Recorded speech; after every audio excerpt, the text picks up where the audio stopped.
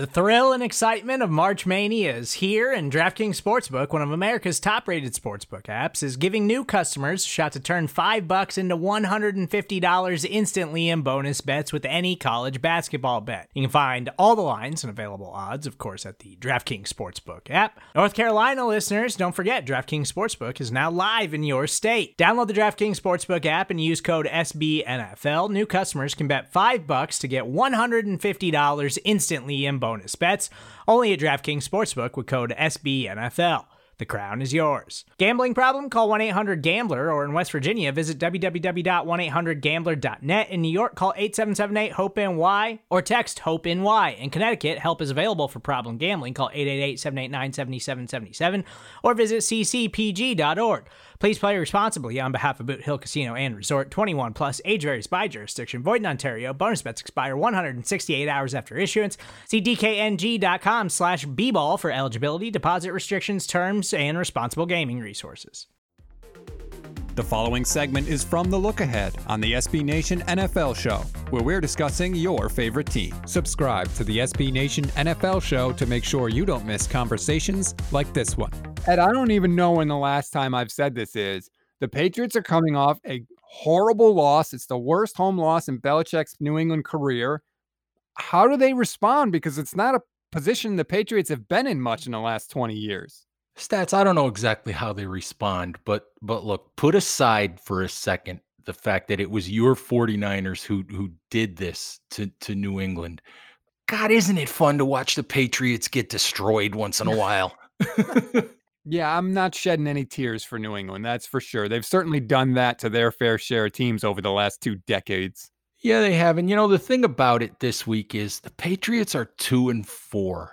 And I think they've lost 3 straight games now, and they just look terrible.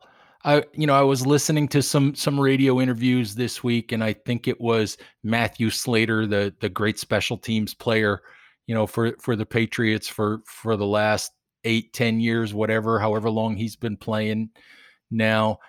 And he was talking about lack of effort from New England Patriots players.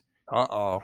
And when did you ever think that you would hear that kind of thing, on a Bill Belichick New England Patriots team where one of his team leaders is questioning the effort of his teammates?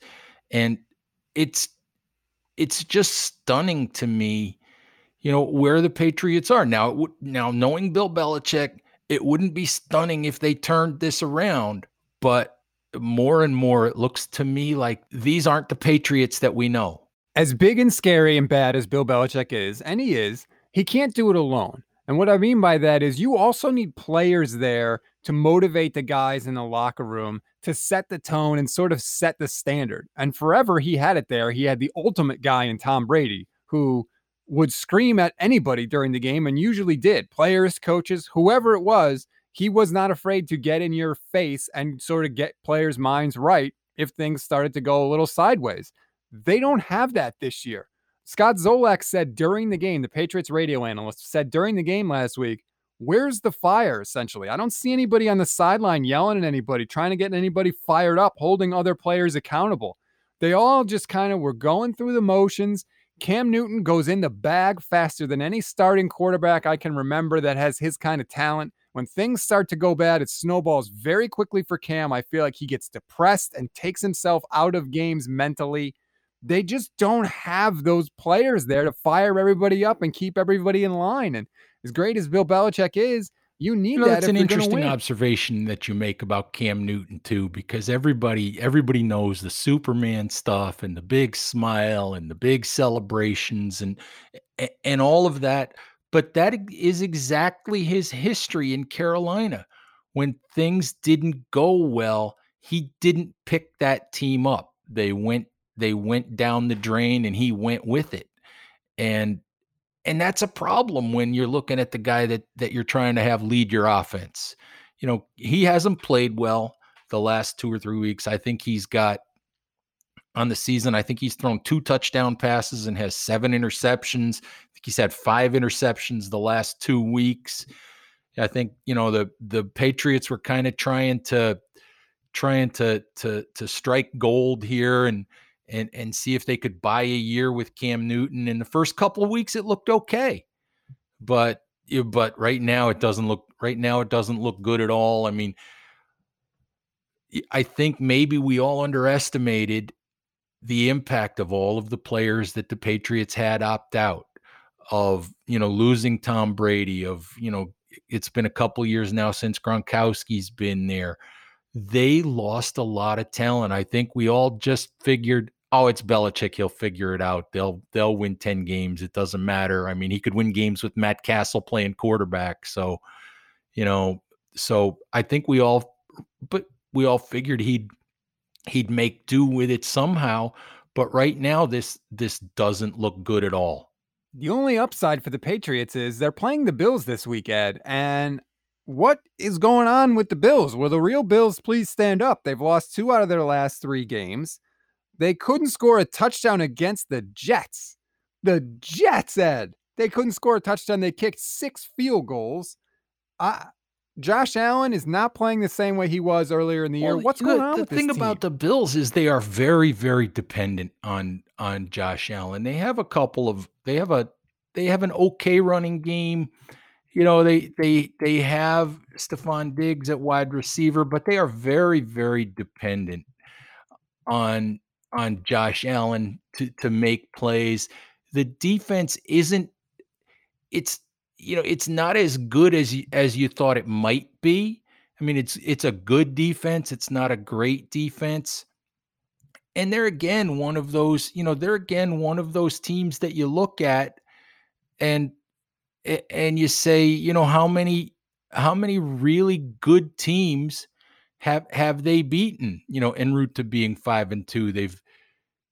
They've beaten the Jets twice. They beat the Raiders. They did manage to beat the Rams. They beat the Dolphins early in the season. So this division is there for Buffalo to win. And based on rosters, they should win it. But they have to get plays from people other than Josh Allen, if they're going to do that. You said it exactly right, Ed. The division is there for the taking. The Bills are 5-2. The Patriots are 2-4. The Dolphins are 3-3, but they're starting a rookie quarterback, which we're going to get to in a minute. But the division is there for you. Don't wait for New England to pass the torch. Take the torch. Take it this week. Step on their throat when they're vulnerable. Put a beating down on New England and announce to the world that the Patriots dynasty is dead. The AFC East belongs to Buffalo. That's what I want to see if I'm a Bills fan. It's a statement game for you. The only thing is, right now, the Bills are giving 3.5 points. I'm taking the Patriots, Ed. I know it sounds crazy because I just spent a lot of time talking down.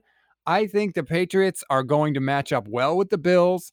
I think that I heard Chris Sims say this, and it made a ton of sense to me. What the Patriots do is they know their strength is pass coverage, so they put everybody up at the line of scrimmage to make it look like they're sending everybody to try and bait you into passing the ball, which is, of course, exactly what they want. I think they're going to do that again. Buffalo struggles to run the ball. So I'm actually taking the Patriots in this game, and I will take the 3.5 points. Stats, I'm going to take the Bills. And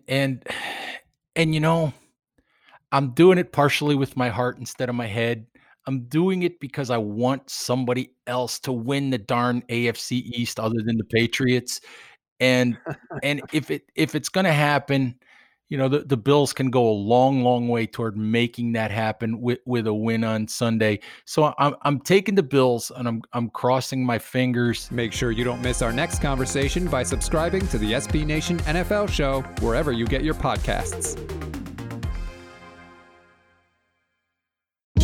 Hey, this is Scott Galloway, author, professor, entrepreneur, and most importantly, host of the Prop G podcast. We got a special series running on right now called The Future of Work, where I answer all your questions on, surprise, the future of work.